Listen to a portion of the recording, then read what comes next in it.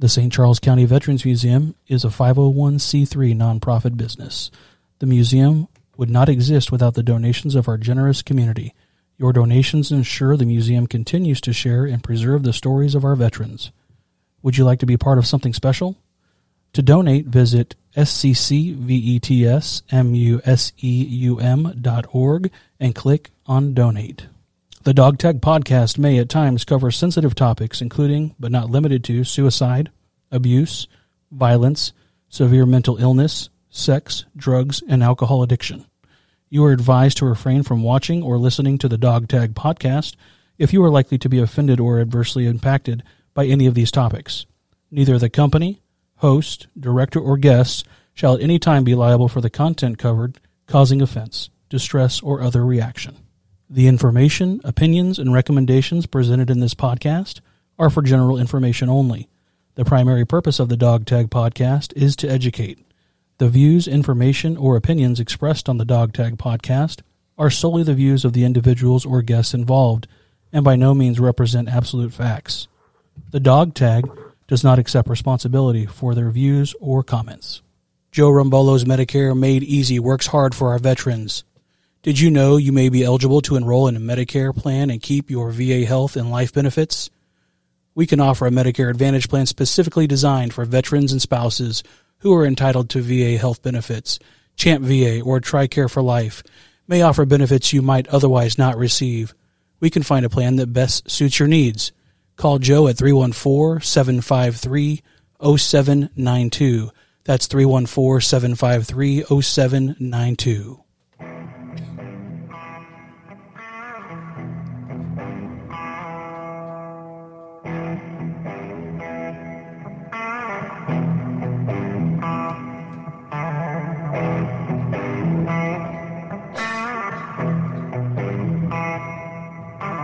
Welcome to the Dog Tag Podcast at the St. Charles County Veterans Museum with your host, Jason Galvin and Jim Higgins. Today in studio, we have the Focus Marines. We have Holly, who is a development coordinator, Jennifer, a Marine executive director, and Todd, Marine and mentor graduate. Jim, go ahead and kick us off. Well, thank you, Jason, and Holly, Jennifer, and Todd. Welcome to the show. Before we get started, I'd like to get a little bit of background on you guys. Holly, if you'd start us off. Sure. So my name is Holly Kleisner. I'm the development coordinator for the Focus Marine Foundation. So basically, my job is to get the word out there about Focus, what we do, and help to get donations to help support our veterans that we serve. And Jennifer, how about you? Yes, I've been with Focus Marines Foundation for 8 years. I am a Marine veteran. I served in the early 90s, so not much was going on when I served. So this is actually how I feel like I'm serving my country, is giving back to the guys that did go over, guys and girls that did go over and have to serve in the Afghanistan and Iraq combat. Thank you, Jennifer. And Todd, how about you? My name's Todd Nicely, and I am a graduate mentor at Focus, which is a job that you can really only get if you've gone through the program and, you know, your life becomes better. And I do it because I want to come back and I really want to give back to the other veterans. But I was a Marine corporal, stepped on a bomb in 2010 that ultimately took my hands and legs. Well, Todd, welcome. First, thank you for your service. God bless you, sir. So I'm going to throw it out as a general question, but, you know, just want to kind of point out we're a unique museum here, and we quickly learn we're not about the artifacts in a museum. It's all about the stories of our veterans in here. And when you start to listen to the stories, you really start to understand that when our veterans come home, for many, the battle is just beginning. And there's a real need out there for what Focus Marines does. So can you explain a little bit about the whole process, Focus Marines? And do they call it a retreat? What do they call it, actually? It's a program. But actually, I'm going to have Jennifer kind of explain how it all started. So it started back in 2010. There were a group of Vietnam-era veterans that got together, and some of their children were now coming back from Iraq, and they wanted better for their kids than they received coming back from Vietnam. And so they put this program together to help those guys and girls deal with some of those issues that we knew were going to be problematic for them, PTSD, survivor's guilt. There are new things that have been identified through that as well. Moral injury is now one of them, and I feel like, they just got together wanting better for this new generation of veterans coming back from serving in combat. So that's how it started and what the whole program was about. Can you give us a little insight? It's a week-long program, is that It correct? is. It's a Saturday to Saturday, and Sunday is when really the work begins. Everybody just travels in on Saturday, and Monday and Tuesday we dive deep into where they're coming from and why they think the way they think. We all are born with this human condition, and it's just about explaining that so they can understand there are programs that are put into you, and if they're not working for you, let's give you some tools to figure out how to change that to something that will work for you so that we can make your life better, whatever that means. It's very individual. It's very personal. It depends on everybody's own perspective from the way that they've grown up culturally and, physically around the country. And so it really just helps them understand why they think the way they think. And then on Wednesday, we give them an opportunity to share. And then Thursday and Friday is what's next. So they have an opportunity to start thinking about what do they want to do now with all of these new tools that they've gained, and how do they want to almost reintegrate back into their communities possibly, or in their families even, because some have so isolated that they're not even engaged with their own children and their spouses. And so reacclimating and getting back into those communities and homes is the goal. So maybe this is a Todd question, but, we've got 2 Marines on our board, and just having 2 Marines in the same room, combat Marines, it gets a little rowdy real quick. I can't imagine a whole program filled with Marines, probably combat veterans. What's that like at first, those first few days? The first few days, it's really amazing to watch how quickly they, these are people coming from all walks of life, and all of a sudden they're having issues, but they all show up at this I like to call it an experience instead of a program, because it just changes worlds. But, it's fun to watch them all kind of gravitate towards each other and get that camaraderie again that they've been missing for so long. Well, and that's probably, the other thing we hear, and I guess I use the term, the first day you don't put the uniform on, it's very tough for anybody that's served. Maybe a little more difficult for those that served in combat situations. And Todd, I got to ask you, you were wounded. That separation, the brotherhood ended very abrupt, and you didn't go back. So maybe even a little tougher for those that are wounded. And that's a big part of my story on why I landed at Focus. I was in a rough spot, and I had tried many different avenues of self-medication. I even tried to commit suicide at one point. And I was at my wit's end, and the foundation had been trying to hunt me down for like 8 years, but I was like, I'm a Marine. I don't need that. You know how we all are. We don't need help. We know what we're doing, but yet we don't feel the same inside that we used to. So by the time I went through that program, it really changed the way I look at things, the way I interact with people, and how I actually go about my daily life. And the other thing that I think we've learned that PTSD, it doesn't show up right away. It's sometimes months or even years later when things just start happening in somebody's life. So it's not immediately. So that time lapse is probably very common. Do you see that often guys, gals seek you out after they've been out of the service for a while?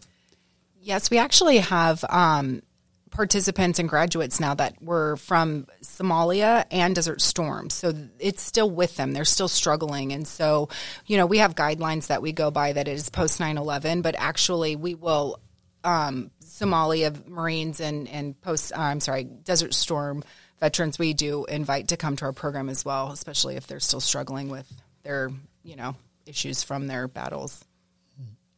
And, of course, one of the things that we've learned here as veterans, talking to veterans, is just one of the best therapies in the world. It's so much help. That's one thing we hope with the podcast, that sometimes our veterans will listen to this when we have other veterans on, and hope it helps there. So give us an idea on day one. What does the first day look like? So on Sunday, we actually have this beautiful property that Focus is held at. It is a personal home. It's somebody's private residence. So it is not open to outside people any other time except for Focus. He doesn't invite anybody to that space unless it's a family friend or his family. And so really it's just about getting acclimated to the space, so they get to go into various different buildings and they get transported around so they can see, but also it's to build that camaraderie and those relationships and start those friendships, because on Monday when we start talking about this heavy stuff, we need them to be comfortable enough to start talking about their heavy stuff and not have to wait until, oh, I'm just not sure. So we try to really build that cohesive unit on Sunday so that on Monday morning we can hit the ground running with the hard stuff and we don't have to do those let's get to know you type exercises because we've done them on Sunday. So that is really what Sunday is about. And we eat breakfast at 7, we have lunch at 12, we have dinner at 5. So we go back into kind of that military routine where it is all very much scheduled and calculated and you know what to expect and when to expect it, so that we can stay back a little bit in that military mindset, because boot camping is reprogramming your brain, and that's all we're kind of exposing them to, again, is to reprogram themselves so that maybe some of the things that they do without even thinking about it, getting angry, going into like resisting all of this change and resisting getting civilian world kind of acclimated. We're trying to help them undo those programs and explaining to them that you're very capable of doing this because you've done it before. You went through boot camp, and that's all boot camp did. People call it brainwashing. It's not brainwashing. It's programming you to think the way that military folks think. And we're trying to do that so that it serves them working in the civilian world. We don't know best for them. They have to find out what program works for them, but to help them find what's going to serve them best in the civilian world now that that's where they're at. So Todd, you mentioned it was 8 years before you actually went to Focus, and you mentioned Jennifer Somalia, which that's quite a while back. So many of the people that participate in this program have been out of the military for quite some time. You have an rough average of how long that is? Well, it varies because we've had people out for a lot of years, and then some that have just been out recently. So I would say on average between 10 and 15 years about is where people are coming to us after they've gotten out of the military. And that, I maybe shouldn't say it this way, but that's a little scary to me, because that means you've got people that have needed help, that they haven't got the needed help in that many years.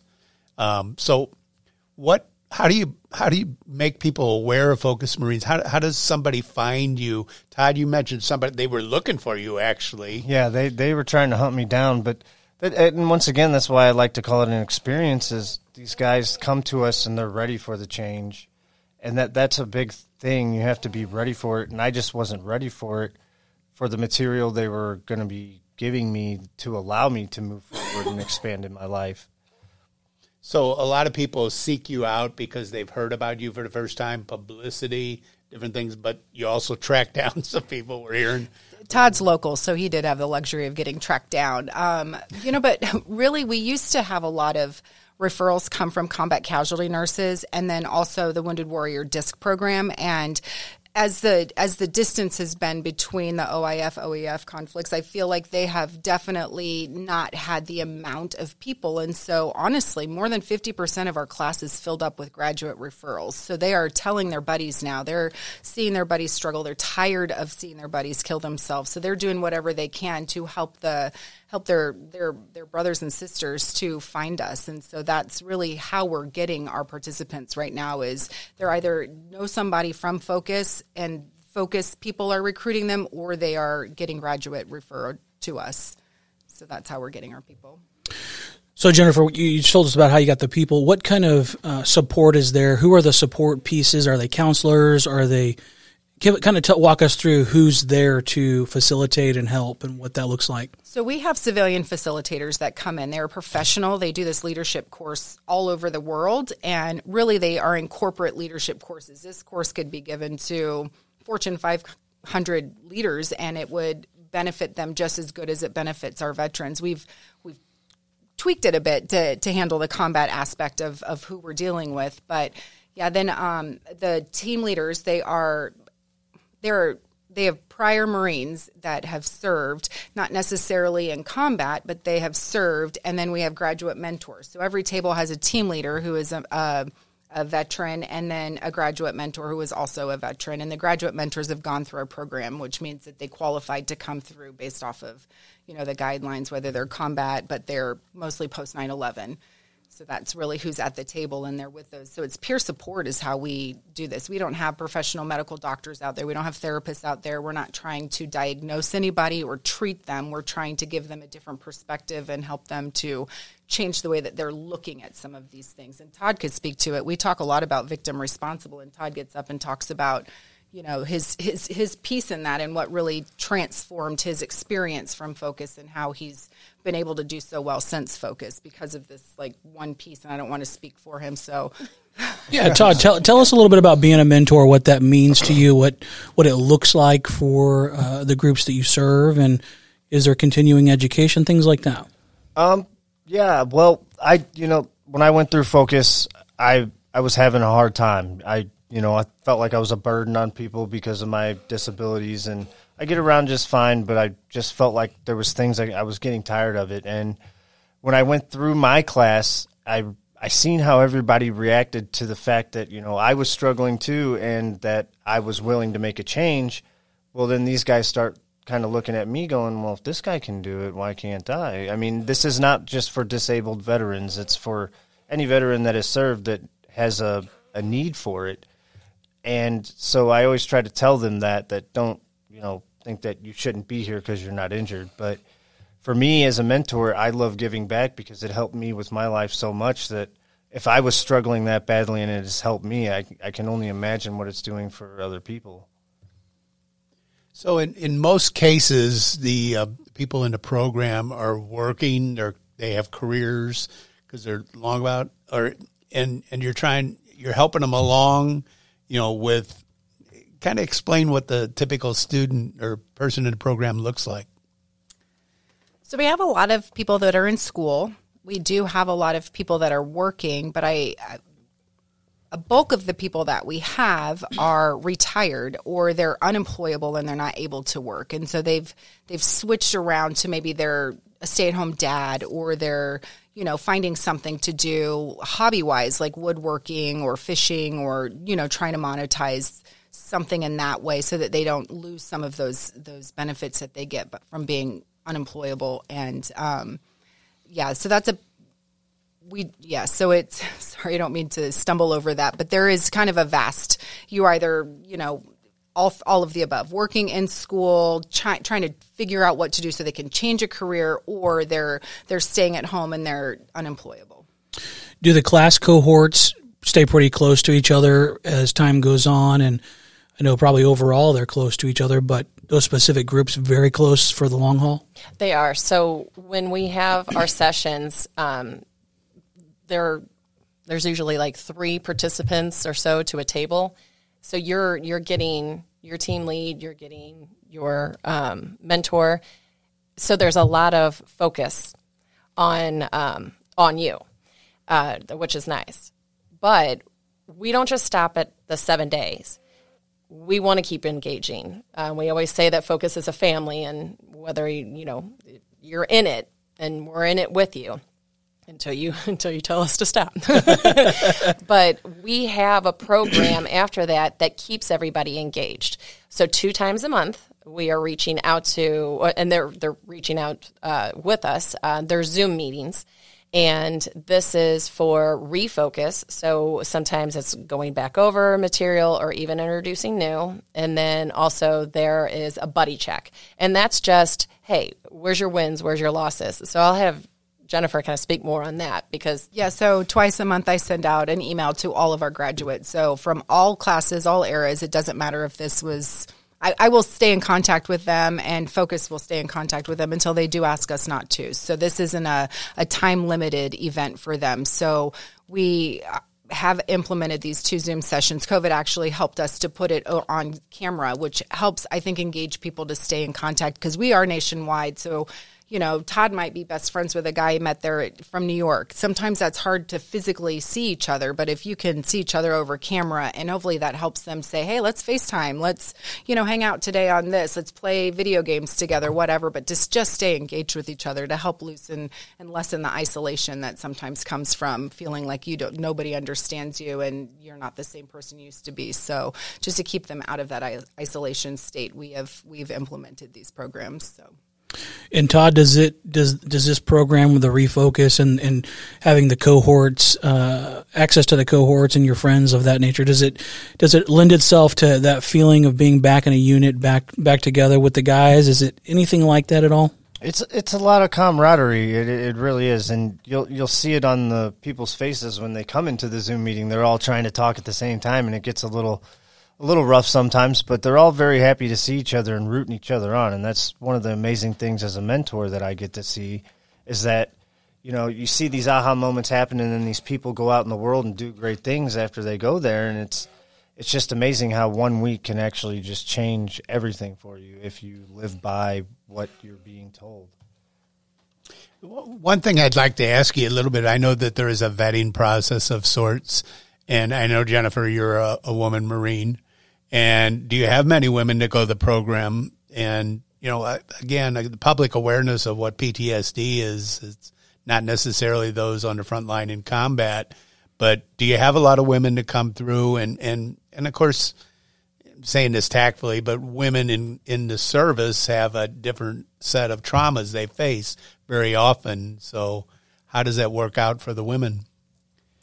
Yes, we do have a lot of women. In fact, our last session we had the most we've ever had, and that was 5 in one session. So we did have a lot of women, and I think that once they feel safe and heard and understood, they actually start telling other people, and so those numbers will, I think, just start increasing.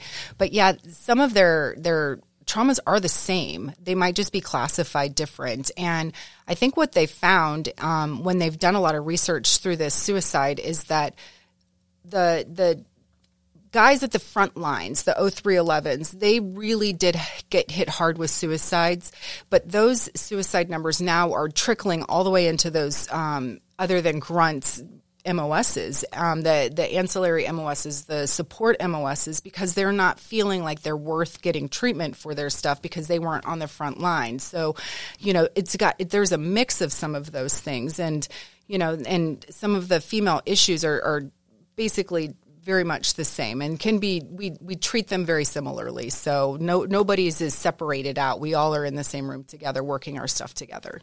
So can you talk a little bit about the vetting process that you look at? Sure. So our vetting process is when you send an application and I speak to you, I will call you. If I don't get a hold of you, I don't move you forward into the process. There's 2 pages to our application, and until I have that conversation with you, I cannot send you that second page.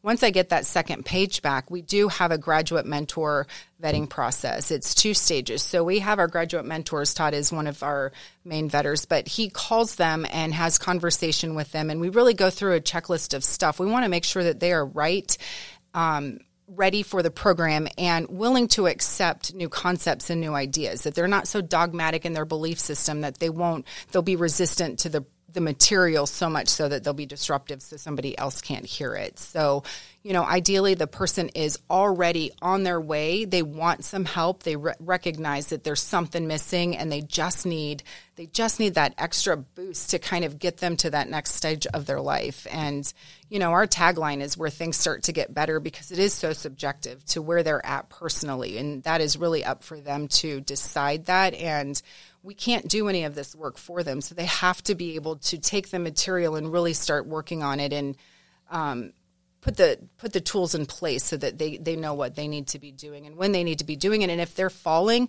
to understand that's part of the process and pick themselves back up, or pick up the 500-pound phone and call Todd, their graduate mentor, or myself, or Holly, because there's not anybody that won't accept a phone call from them. Well, and I just want to throw in there, too, that there's no criteria. Right.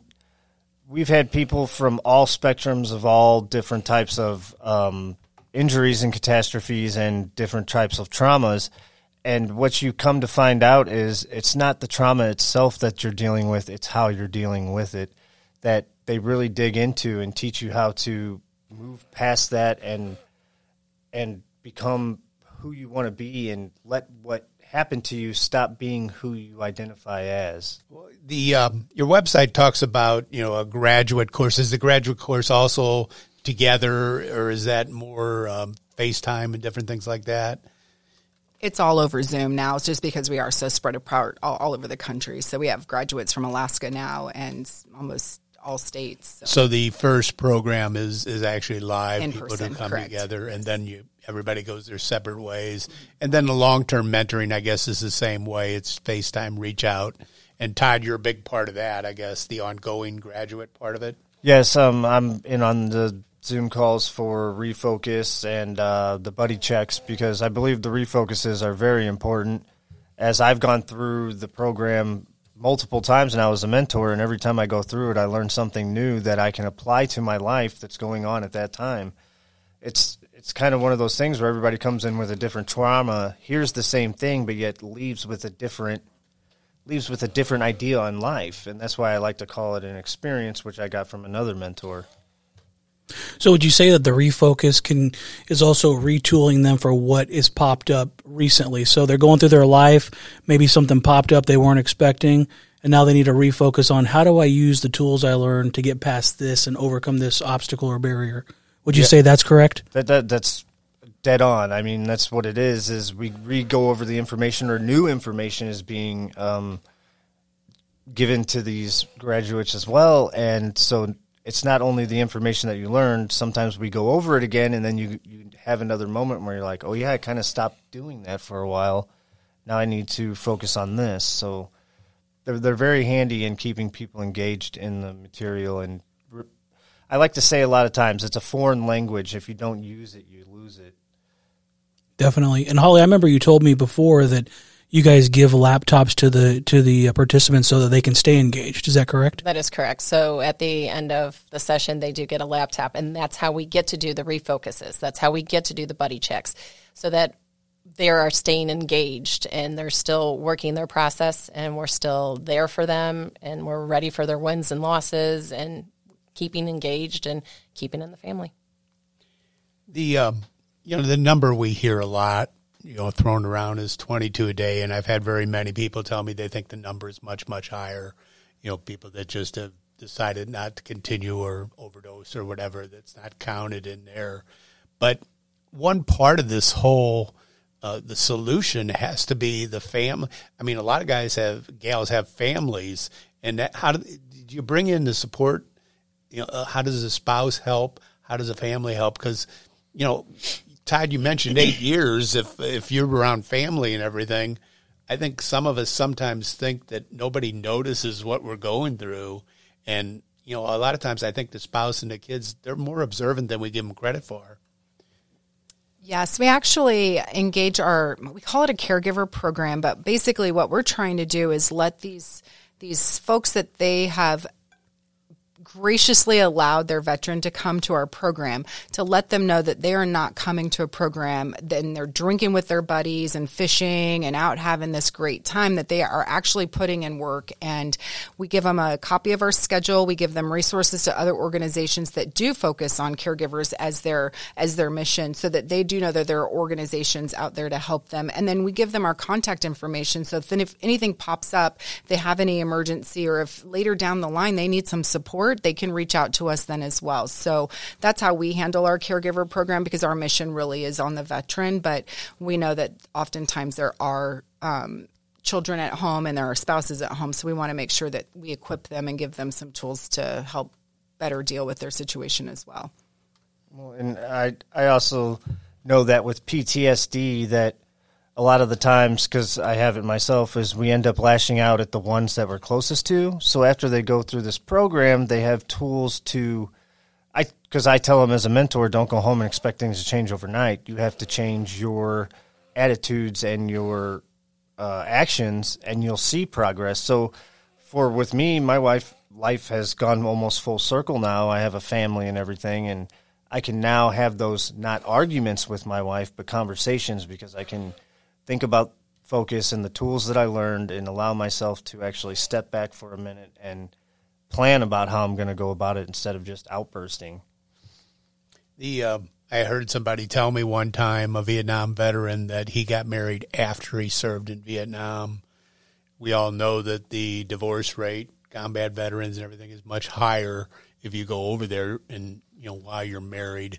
So, it certainly takes a special spouse and understanding and, having to manage relationships, and it's got to be a challenge. So can't imagine what that's like.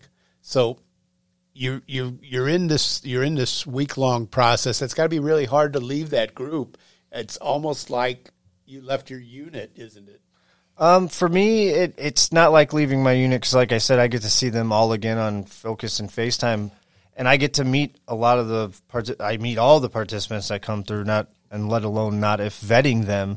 So I do get to know a lot of these guys, and I do kind of try to check up on some of them and every now and then and be like, how you doing, because every now and then it's good to get a call from someone that you went through that with and giving you the push and the, hey, go for it, So if you're there for these guys, you get to vet them, you get to be their mentor. Who's your mentor? My mentor is some of the other mentors there. Like, it's a never-ending cycle of just being there for one another. So you're not just giving of yourself, but you're also receiving from the other guys as well. Oh, yeah. I mean, some of the stories they've been through, and you listen to them and you talk to them. I mean, we have a gunning sergeant there that runs a lot of it, and he likes to say, I've heard some of the smartest things I've ever heard down at the fire pit and some of the dumbest things I've ever heard down at the fire pit. So, a week with these guys with, there's not much electronics around, so it's all just getting to know each other. So I'm thinking, one of the things we heard and we hear on a basis now, mind you, the veterans we come in contact have been out a while, but, the VA and the transition to civilian life in general, I guess my own opinion is they don't understand that transition there and the tools are not there. Do you have guys have an idea of what they could do better? What's that like? Is that part of the problem? Well, and I actually believe that you can turn somebody into a war fighter, but it's not as easy to turn them back into a civilian. So I think that the answer lies someplace in the middle. Like, you have to be able to work with these war fighters. This is what you've created. This is what you needed to survive this. But now, how do we make sure that they can translate that into what's going to work on this side of things so that they can have healthy families and relationships and wives and, all of those things that would make them happy and have a better life. But to somehow, there has to be a better transition out. And I don't know what that means. I don't know what that looks like, because I know that, some of these contracts are only 4 years. And so it could take just as long to undo some of that stuff as it did to put it in there. But there just has to be a better way to make that transition a little bit smoother and less, I don't want to say tragic, because it's not tragic for everybody, but less abrupt. And, so much of it just disappears after that and you're done. So I don't know what the answer is. I know programs like ours, we all have to work together to continue us. Our program is not a one and done. I feel like, it might take 10 programs like ours to help somebody get through, and all of those tools in their pack will just make them better and better and better. And so I think organizations like what we're doing and other, there's great organizations out there that do the same type of thing, just different modalities. But, it takes all of that together to help veterans get to a better place and live the life that they fought so hard for us and that they deserve. So and I'm probably going to piss off a few Army people here, but what I've learned about Marines is truly, you've created a killing machine, and that transition has to be especially tough for the Marines, I would think. We've got a number of Marine stories in here, and tip of the spear, grunts, the pride and feel like you didn't have everything you need, but that was part of being proud, is that you were shorthanded. So I would think that transition, especially for the Marines, is a little bit tougher. Todd, would you agree with that? Oh, absolutely. I think that once you go into the military, your brain is put into survival and fight or flight mode, and train an instinct, which is then now your training. And when you get out, you fall back on that, and you want to go back into that survival training, and this is what I've learned. And a lot of the times it doesn't suit you in the civilian type employment that they have or anything of that nature. I haven't gotten rid of that. I'm a Marine 100%. I can go switch right back into that Marine mode anytime I want, but now I've learned how to navigate the civilian life a little better because not everybody understands what we've been through, and they never will. So that's on us to remember that. So, Todd, this might be a little too personal of a question, and you can beg off if you want. But, you know, we often hear that those suffering are just afraid to speak up and seek help. But you said they were chasing you for a while. Well, yeah, I refused it. I thought, I don't need that. There's nothing wrong with me. You know, you get in that mindset because you're a Marine or a soldier or a sailor, and you've spent 4 years of your life, you know, preparing for war or doing whatever you were doing, and you start to think it's a sign of weakness, and that's a mold we have to break with our veteran community, is that asking for help is not a weakness. I had to experience that myself when I tried to commit suicide on my back deck. And then after that, seeing my family's faces when I woke up made me realize what travesty I would have left behind. So that's why another reason I'm there is to kind of try to help veterans realize that there's always one person out there that's really going to be counting on you, and don't take that away from them, because then who knows where they're going to be. Well, and that's one of the tragic things about, you know, the veteran suicides. I think the last time I heard that there was more veteran suicides than we lost in Iraq and Afghanistan. And I guess I look at what you're doing and you have to look at it as one win at a time. You can't save everybody, but you can really save one here and there. So, you know, it's got to be difficult knowing that one slips through the cracks, or you can't save them all. But so where is the program at? Isn't it around here in Missouri? Is there a? It's at a private farm in Augusta, Missouri. Oh, so beautiful area up there. And so the farm is absolutely gorgeous. The owner has made almost like barracks, and that's where our participants stay. And then, lack of a better term, like a lodge kind of area. It overlooks water. It's so peaceful. It's so serene. That is where we have the actual program, and it's set up, I'd say, similar to a classroom, but not really, because it's round tables and that sort of thing. But they go fishing. There's a lot of there's downtime to where you can actually like walk the path, and there's a large lake. There are horses, so there's therapy with that. It's absolutely amazing. It's beautiful out there. And you guys will do how many of these in a year? So we do 4 a year. And do you fill them each time, pretty much? Our sweet spot is usually between 20 to 25. We can take up to 30, but we'd rather it to be more intimate than that. We don't always fill them up, and what's nice is that because we do that 4 times a year, if you can't make this one, there's the next one, or the next one after that. So who's charged with chasing down guys like Todd? Well, Todd and Jennifer have a mutual friend. Okay. And so she was really adamant about, you got to get my friend in, So that's kind of that little backstory. But I'll have Jennifer speak to it.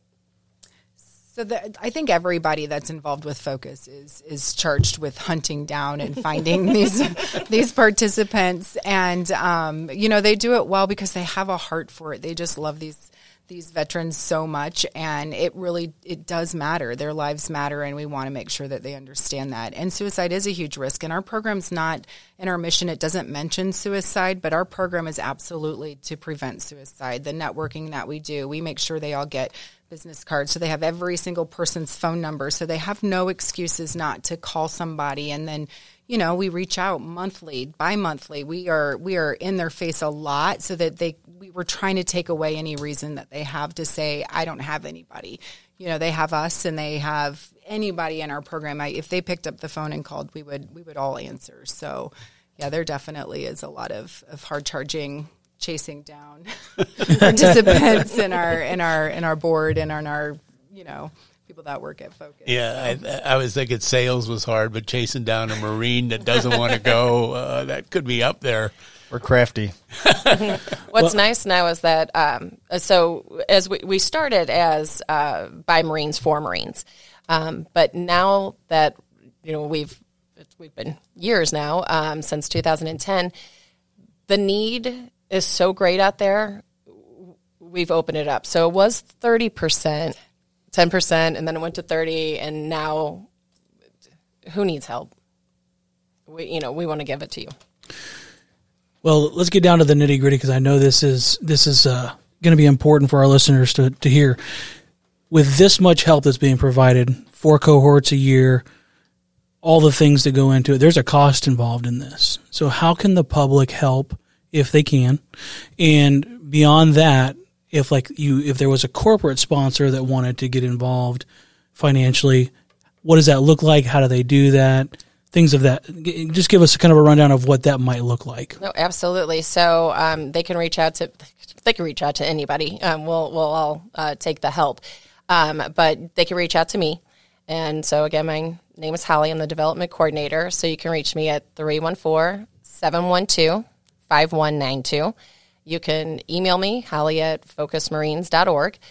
You can contact us via our website, which is focusmarines.org.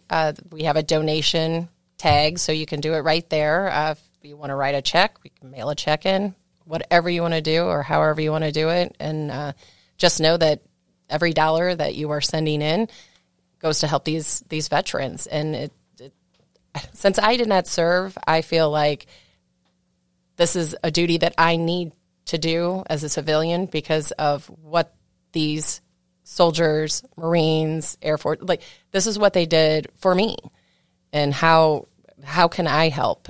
So I don't have, let's say, a way to donate a lot of money. So then I'm going to do my time. I'm going to do whatever effort I can do to help that 22 dwindle down. Thank you, Holly. Is there anything else that Holly, Jennifer, or Todd that you'd like the listeners to know before we wrap up the podcast for tonight?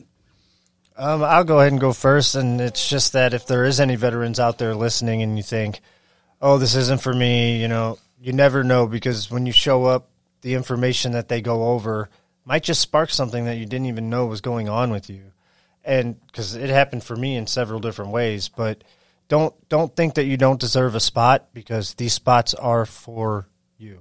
I would just like to add that we are a No Man Left Behind program, and we're peer support. So there's no doctors, there's no psychology involved. It really is just Marines helping Marines and veterans helping veterans. We're peer support. And we are also a 501c3. So all of your donations, if that was the way that you wanted to help, would be, you would receive a tax receipt for that, for your tax records. So, I got to mention one thing before, Holly, you make your final comment. You said you do open it up. Todd, what would it be like if you had a Navy guy in there? Well, the jokes do fly a little bit, but at the end, it's amazing to see the camaraderie, even though they're not Marines, with the Navy guys and the Army guys, how much of a family they become together, because it's like going through boot camp again. You experience something completely life-changing, and you're there with those people, so you want to continue your journey with those people. Holly, go ahead. So if there are any Marines out there that would like to come to our mess night, where we do a fundraiser once a year, and it's called Mess Night. And it's a lot of camaraderie, and the Marines know about it. They have grievances. It's a fun time. But that's coming up on April 22nd. And you can also get tickets to that if you wish to. It's focusmarinesmessnight.org. And we do have corporate sponsors that handle this also. And so as far as, I'm concerned, any way that you would like to help, whether it be, if we also have Marines out there that would like to volunteer time, we have that ability to, we'll take you on too. Well, Todd, Jennifer, and Holly, thank you so much for joining us in the studio tonight. We're going to go ahead and sign off of the Dog Tag Podcast at the St. Charles County Veterans Museum.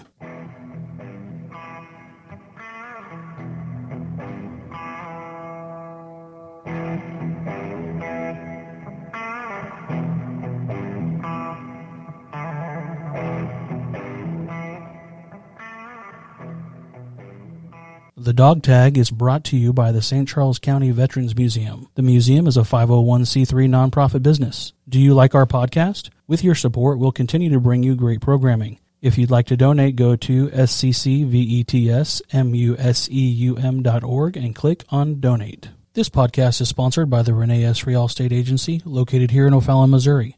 She is licensed in Missouri and Illinois and focuses on your personal and commercial insurance needs. Her office is located at 2764 Highway K, O'Fallon, Missouri 63368. She can be reached at 636-379-9556 or by email at reneeessry@allstate.com, reneeessary@allstate.com. If you are shopping for insurance and want an active agent that will educate and advise you on the coverage you need, reach out to her.